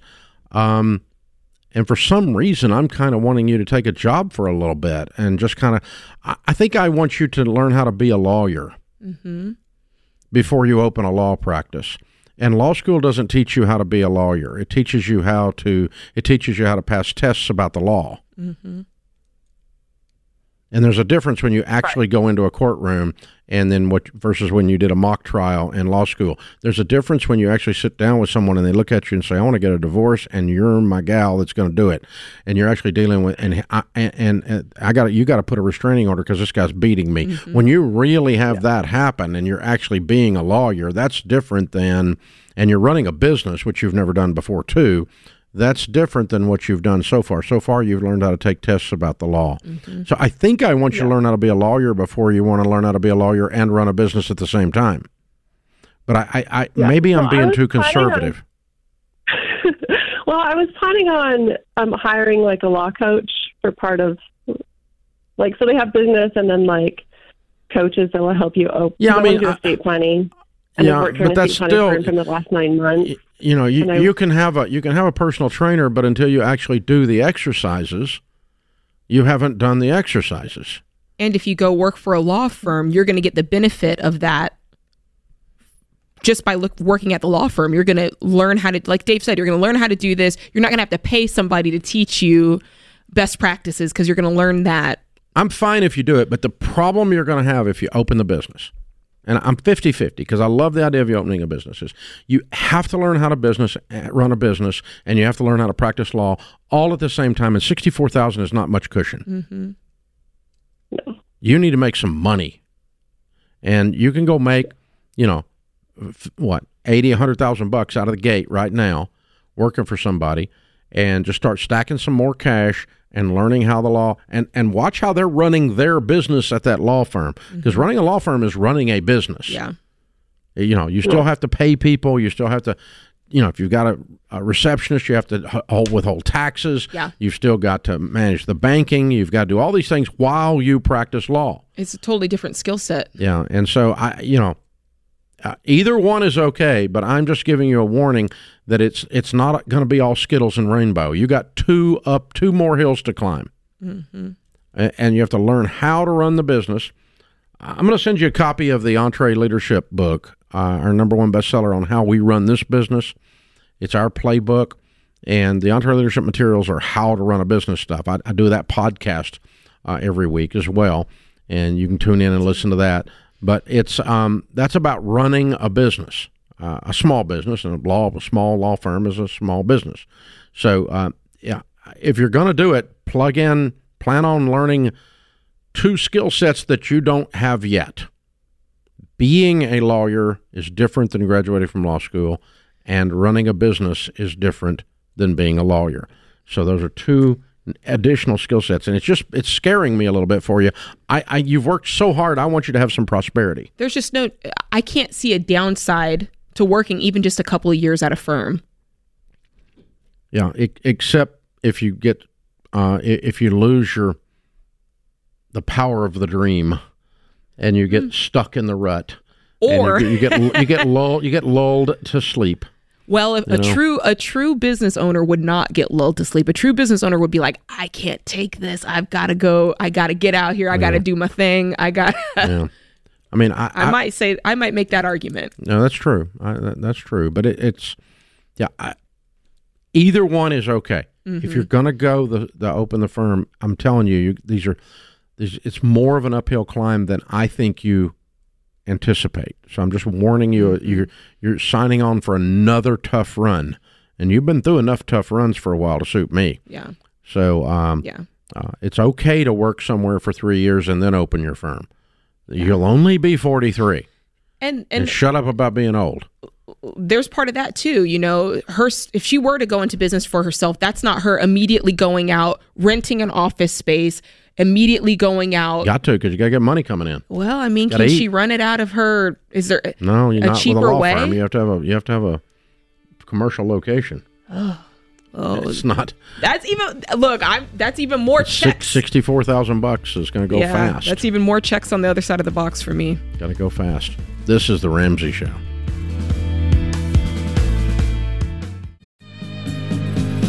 Live from the headquarters of Ramsey Solutions, broadcasting from the Pods Moving and Storage Studios. It's the Ramsey Show, where we help people build wealth, do work that they love, and create actual amazing relationships. Jade Washaw, Ramsey Personality, is my co-host today. The phone number here is 888-825-5225. It is a free call, and we are glad you are with us. Justin is starting off this hour. He's in Knoxville. Hi, Justin. Welcome to the show. Hey, Mr. Ramsey. Thanks for having me on. Sure. What's up?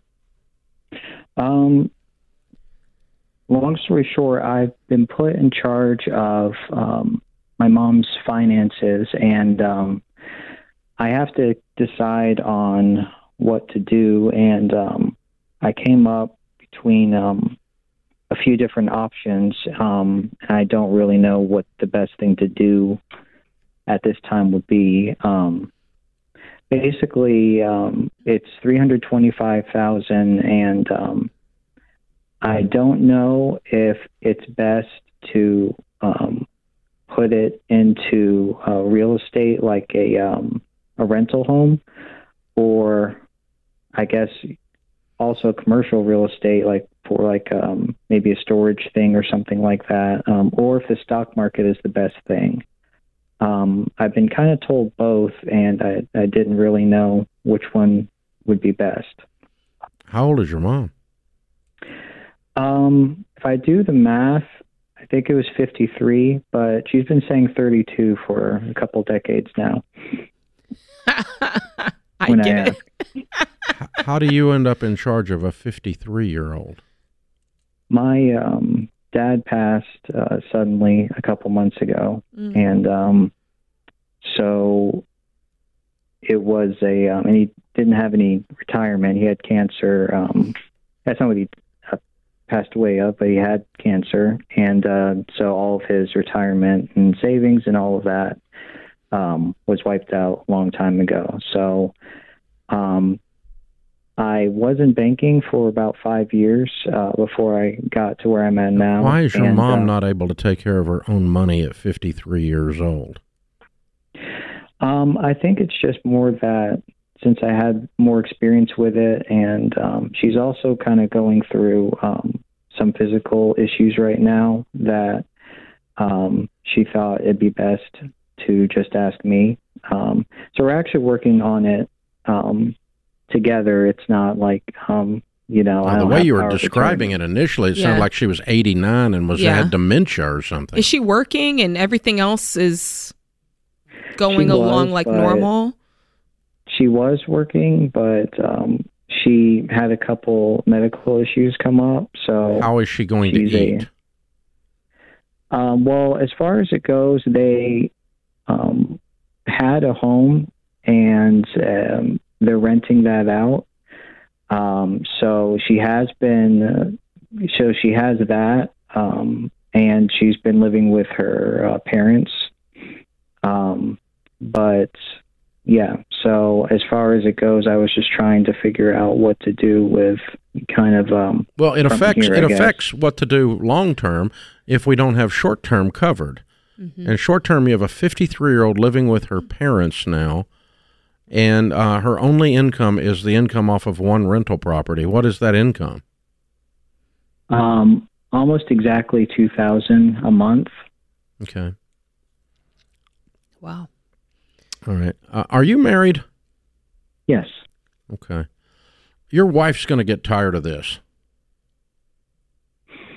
Well, they're best friends, so maybe it'll take a while.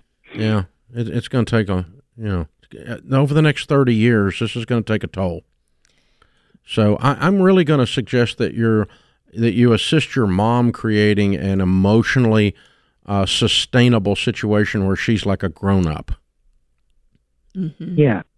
Okay. Well, it doesn't sound like it right now. It sounds like everyone's taking care of her. Mm-hmm. You, her parents, everyone else, and she's sitting over here living on $2,000 a month, doesn't have a job, doesn't have a career, doesn't have any aspirations. I know you just lost your dad, and I'm sorry for that. I'm not trying to be insensitive, but I want your mom to create an emotionally sustainable and prospering, flourishing life for herself where she is an amazing woman to be reckoned with, not a kept woman whose daughter-in-law secretly resents her all the time her husband spends with his mother. And so this could happen. It may not, but it could happen. And I want better things for your mom than this. Yeah. So to answer your basic question, though, of what would I do? No, you don't take $325,000 and put this lady in a rental property. The last thing she needs is to be dealing with renters. She can't deal with life. And so, no, you don't need to be taking on. You don't need to be taking on rental property for her. You don't need to add to your burden. So if I'm in your shoes, I'm going to sit down with a good SmartVestor Pro. There's several of them there in Knoxville with your mother, and lay out a game plan that she approves of and understands where that money is invested and left alone. If she will leave it alone in good growth stock mutual funds, it will double every 7 years or so. So she's 54. At 61, she will have $750,000. At 68, she will have $1.5 million. So she'll be just fine with that and the rental property, but she needs to create a sustainable life that is good for her mental health, where she's prospering and growing and engaging and getting traction in life again. I mean, reasonable amounts of time to grieve. Obviously, we lost your dad, and I want her to grieve all that, but the way you're setting this up is a sustained caretaking of someone that shouldn't need caretaking. That's the way your voice is. When he first started talking about her, I thought she was in a nursing home, 89 years old. Yeah. Yeah. And that's the words you're using, Justin. And I don't want those words for your mom at 53. Yeah, she's got a lot of life to live. It's a bright, sunshiny day outside. You know, I want her to feel all of that again. And I mean, she may go meet some amazing man and get married and really throw you off at some point. So, I mean, I hope she does. Yeah, really. I mean, I don't know. But I just want her to have a lot more than, well, she's going to live with her mother. Yeah. And she's going to. Because he's managing that rental property. $325,000 last year. I mean, invest it and keep her hands off of it. Help her do that. That's the answer to your question. But you, as usual, when you call in here, you get more than you ask for. Every time. They know what they're getting into, Dave. Be careful what you ask, because I'm going to ask you things about what you ask. Beware. Because personal finance is as much personal as it is finance. And dealing with the relational things is there. So, yeah. That was different. Yeah. Yeah. Hey, man, thank you for calling, and thank you for being a son that steps up and helps his mom. Yeah. I appreciate you doing that. Let's define help. When you say I'm helping my mom, let's define help very carefully. Very carefully. Help includes encouragement to go be somebody. Not this is enabling. The Ramsey Show.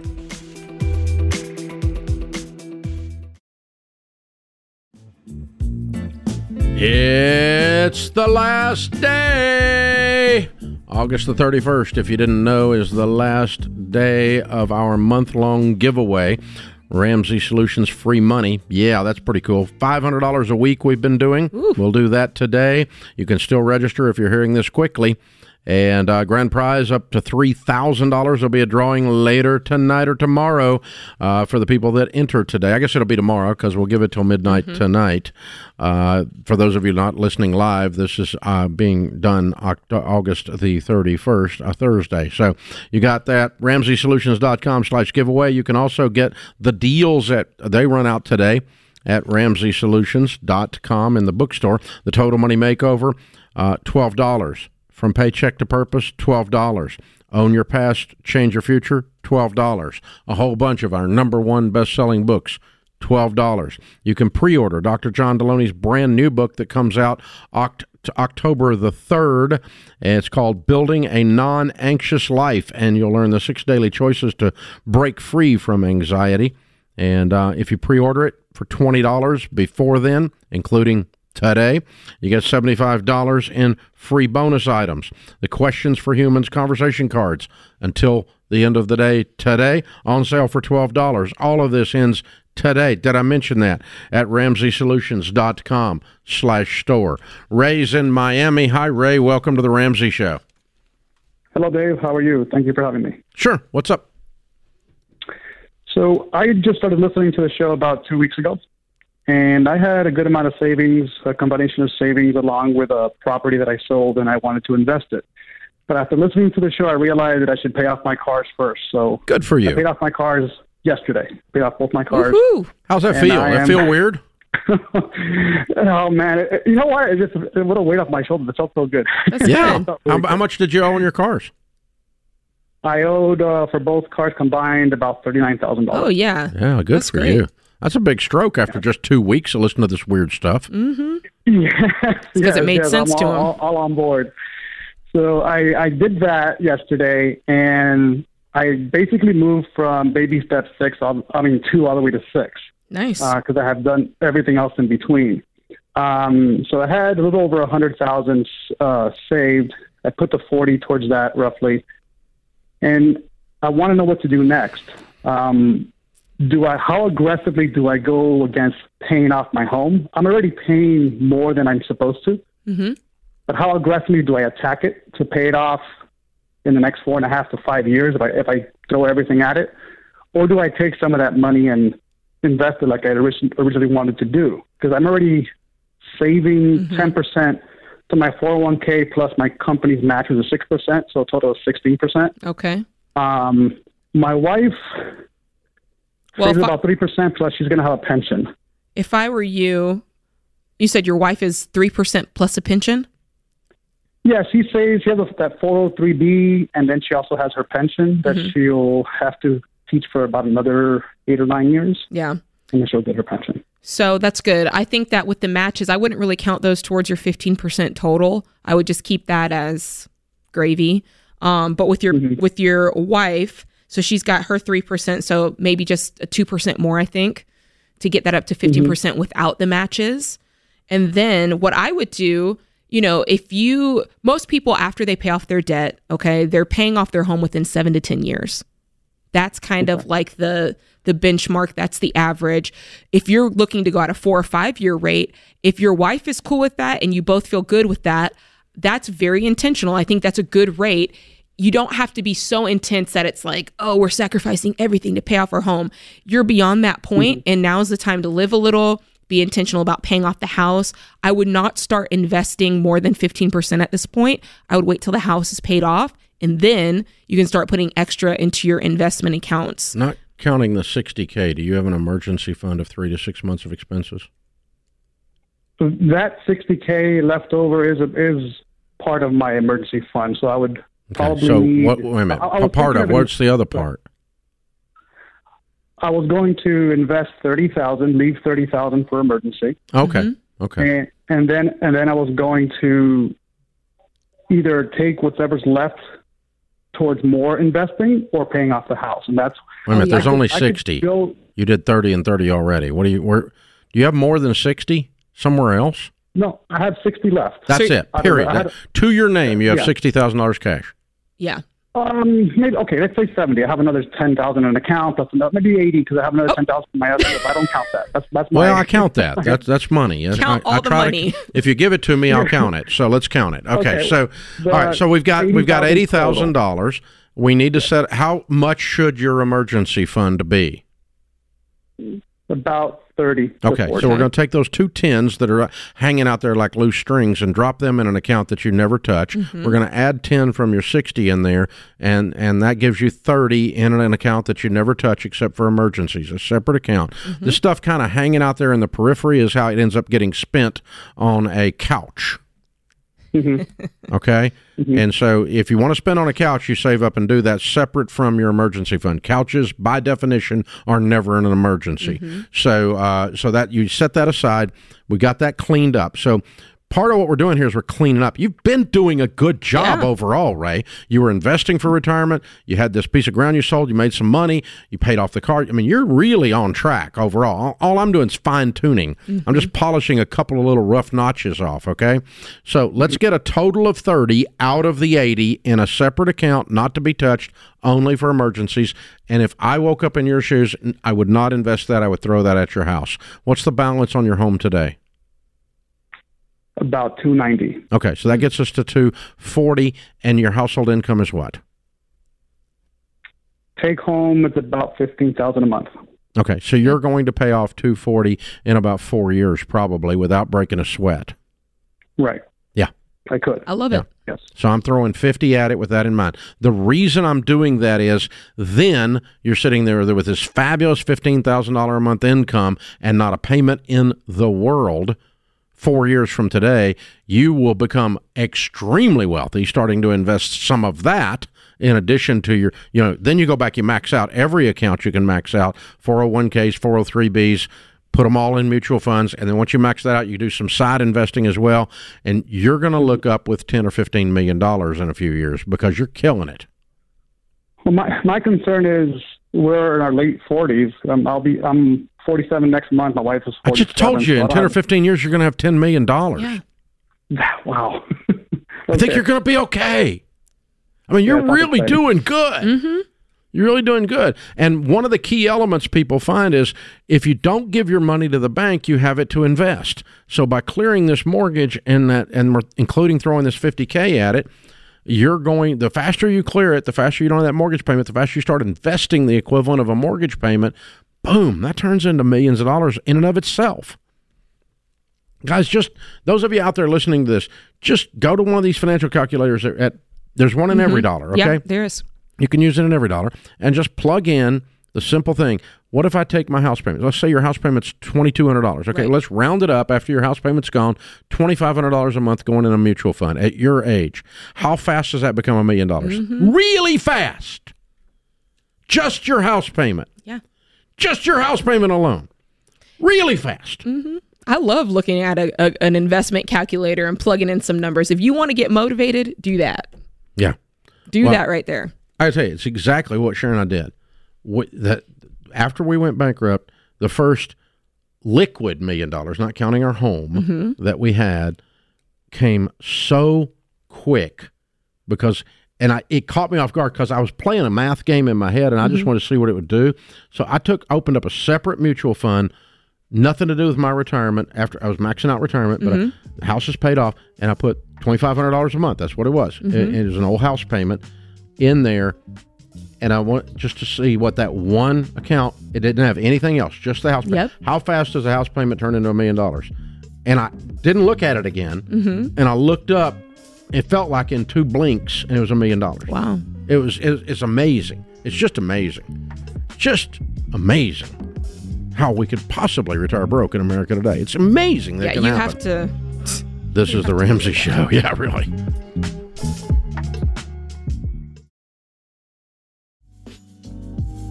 Thanks for joining us, America. Jade Washaw, Ramsey Personality, is my co-host on the stage, the debt-free stage in the lobby of Ramsey Solutions. Ryan and Kate are with us. Hey, guys, how are you? Hey, Dave. Hi, how Dave. are you? Welcome. Where do you guys live?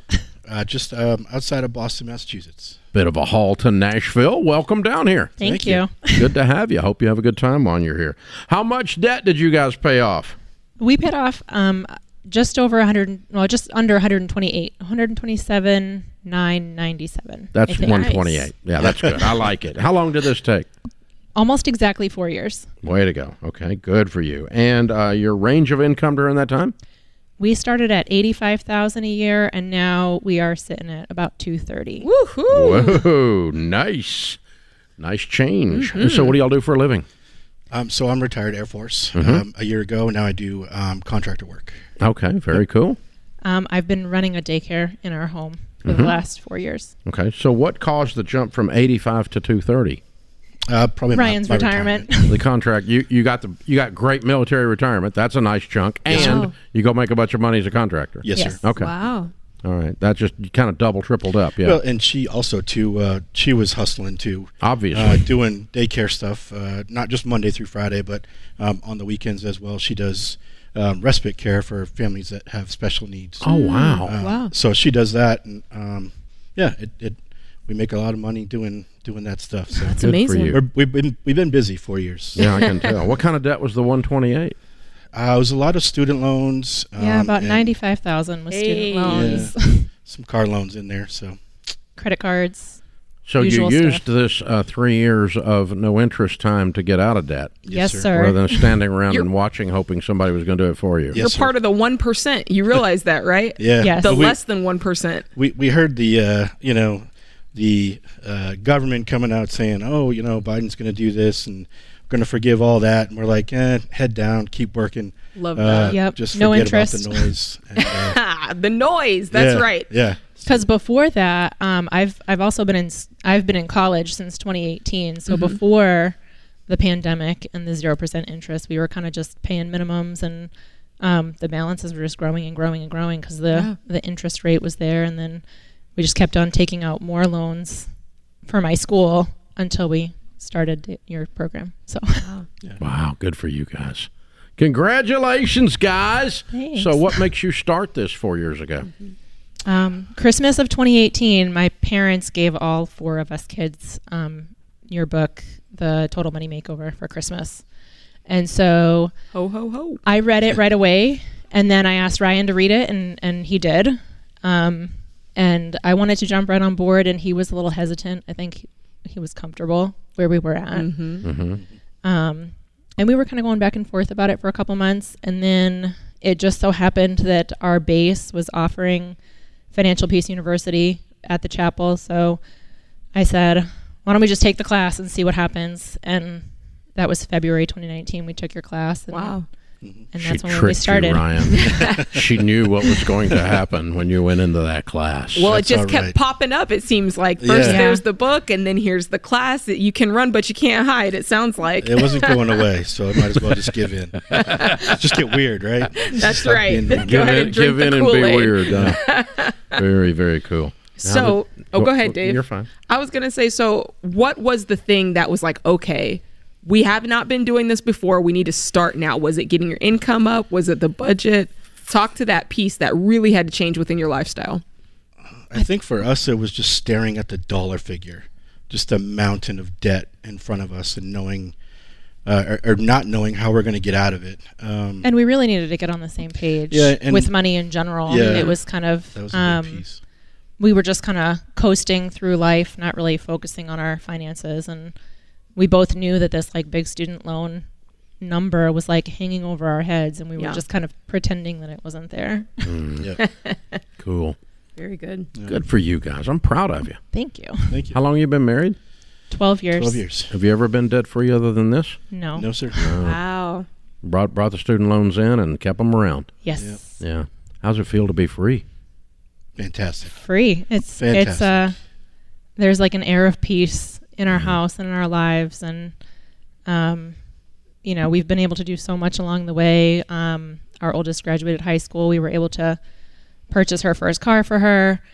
Help her pay after the pandemic. Yeah, she went to college for a little bit, but then with her, we were intentional about saying, you know, hey, look, if you don't know what you want to do and you don't have a reason to be in school, don't go to school. You don't have to be like everybody else. Yeah, for God's sakes, don't rack up student loans. We just got rid of it. Well, that's what got me in trouble was, you know, everybody said, oh, just go to college. It's going to be fine. It'll work out. You're going to figure out what you want to do. And I never did. And I had all this debt. And it was a big burden to carry around. And then our two little boys, we ended up pulling them out of public school, and now we homeschool them. Oh, so that's part of our journey as far as, you know, post-pandemic homeschooling. Jumped on that bandwagon. That's good. Well, you have options when you pay off that debt. You start the world kind of starts to open up, and you start to see, man, I could try this. I can do this. You're no longer working just to pay off debt, right? Yes. This was a hard 4 years, though. It was. Yeah. It was very hard.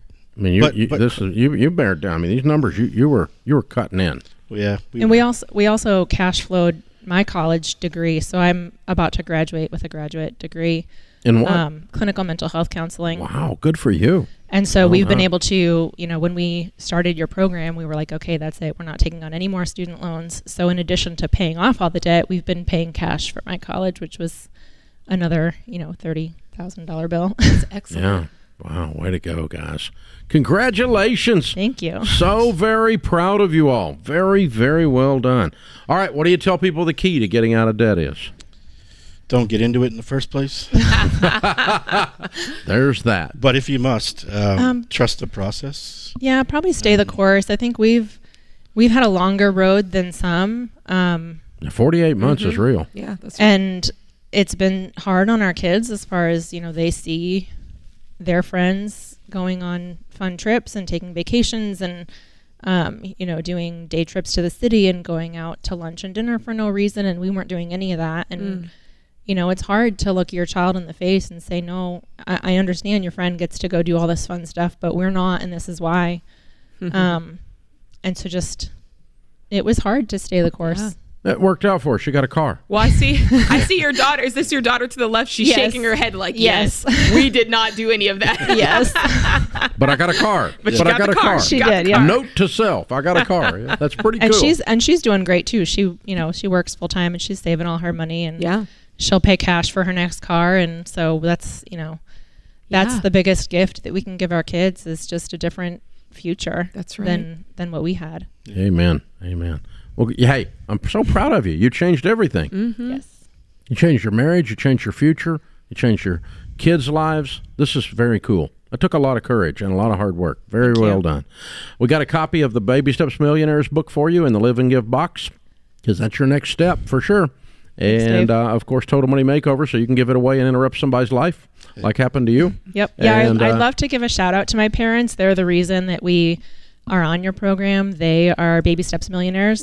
And so they're a huge inspiration for us. My brother is also on your plan, and my sister, too, doesn't have any debt. Wow. So our whole family, you've changed our whole family tree, and it's really thanks to them. They started... when I was in my 20s. I love it. Good for them. Wow. Way to go. Proud of them, too. Good stuff. Very well done. All right. It's Ryan and Kate, Boston, Mass. And $128,000 paid off in 48 months, making $85,000 to $230,000. Count it down. Let's hear a debt-free scream.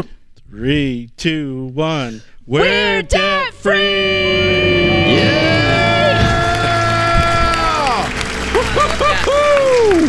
I love that. Yeah!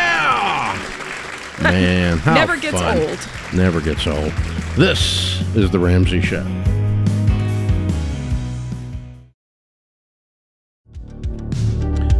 Our scripture of the day, 2 Chronicles 15:7. But as for you, be strong and do not give up, for your work will be rewarded. Mary Kay Ash says it's far better to be exhausted from success than to be rested from failure. Ooh, I got a chill. Yeah. That one's good. All right, Carrie is with us in Tampa, Florida. Hi, Carrie. How are you? Hi, Dave. Oh, my goodness. It's an honor to be on your show. Honored to have you. How can we help? So I'm really just looking for debt advice. We are struggling to pay back an SBA loan, payments for my husband's franchise that is now closed. Ouch. Yeah. How much you borrowed how much on an SBA loan to buy a franchise? We it was a total of $223,000. Okay. What kind of franchise? It was a moving company. He kind of bought it at a premium because it was already in existence, and we really were under the impression it would be successful. And unfortunately, I don't know if it was just due to the market at the time, but it was really obvious after about a year that it was not going to be profitable anytime soon. And so he made the decision to close it, and it was a big risk to begin with, but we decided to go ahead and just close it and move on. He does have a great job now that he loves. What does he make? But about $70,000 now. What do you make? I make $48,000. Do you guys have any other debt? We don't. Well, we have a very small car loan remaining and our house payment. Mm-hmm. We have about $200,000 left on our house. Are there any assets at all left over from the business? From the business, no. You sold them or what? Yes, everything was sold and wiped out. The actual franchise itself, is the brand still open? Yes.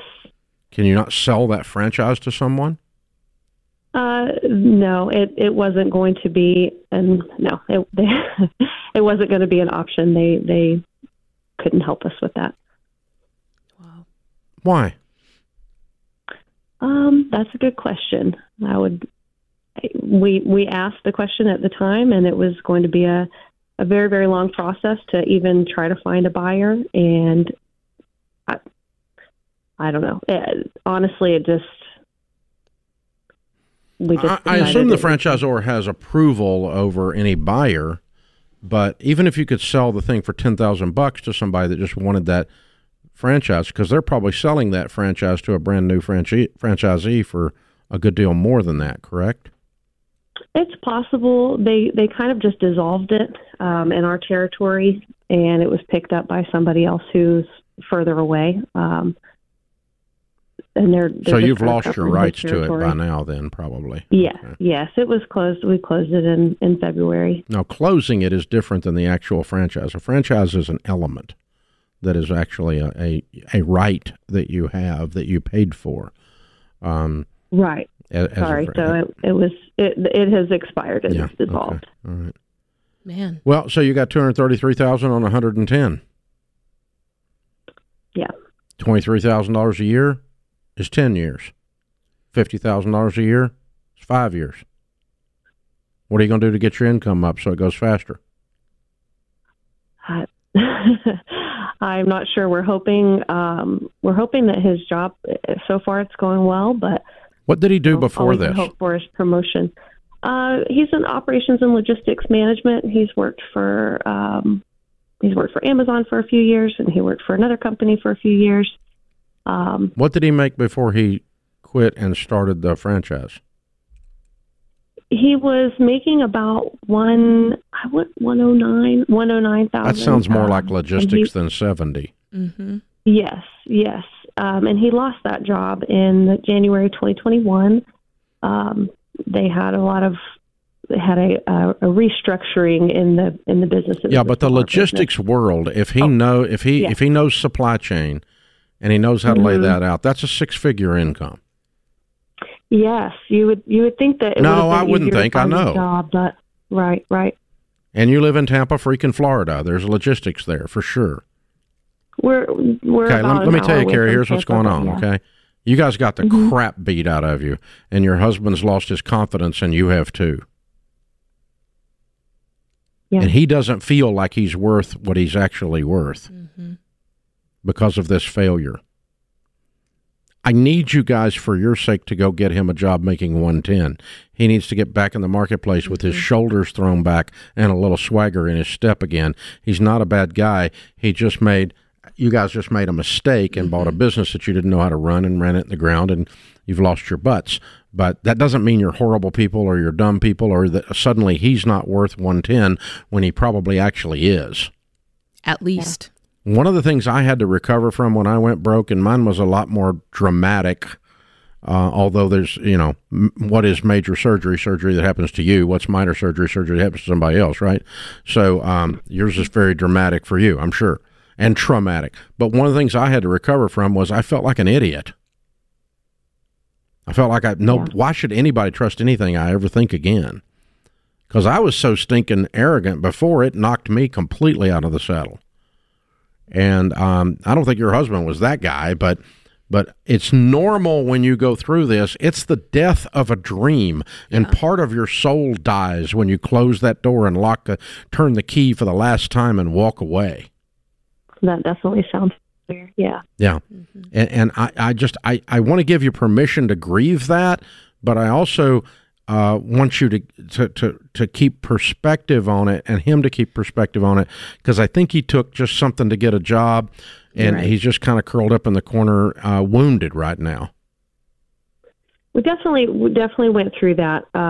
We are hopeful for this job. I mean, he applied for jobs for almost a year before he decided to open the franchise. And we're on the outskirts of Tampa. We're not really in Tampa, so we weren't finding anything at all. And so when this opportunity currently that he's working for came along, he's really, really enjoying the job, and we're hoping. Well, I'm glad, but you have $223,000 worth of debt, and he needs to make a lot more.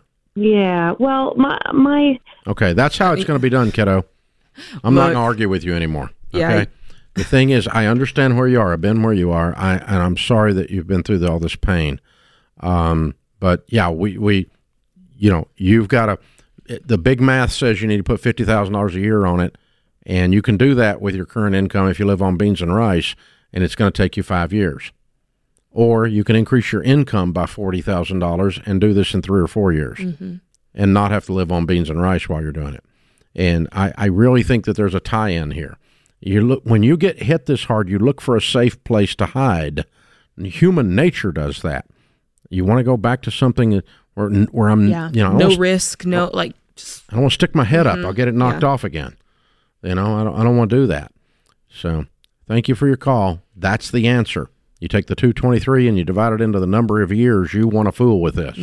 And what have you got to do? What has to be true to make that happen? And part of that is healing from this the rest of the way.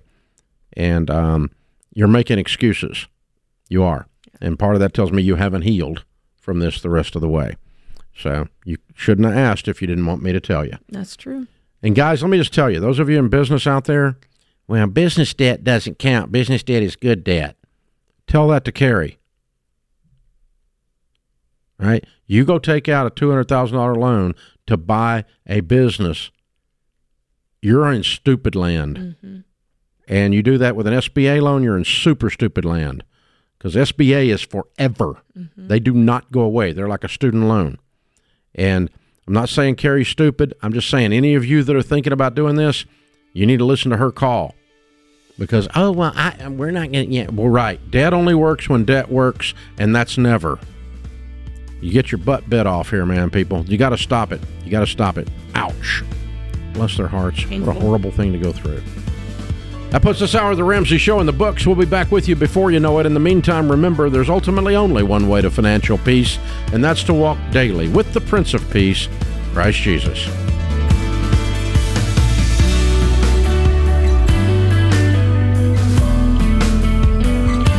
Hey, what's up, guys? It's Jade. Look, if you like what you heard in this episode and want to know more about getting started on the Ramsey baby steps, go to RamseySolutions.com and click the Get Started button. We'll help you figure out the best next step for you based on your specific situation. That's RamseySolutions.com and click Get Started.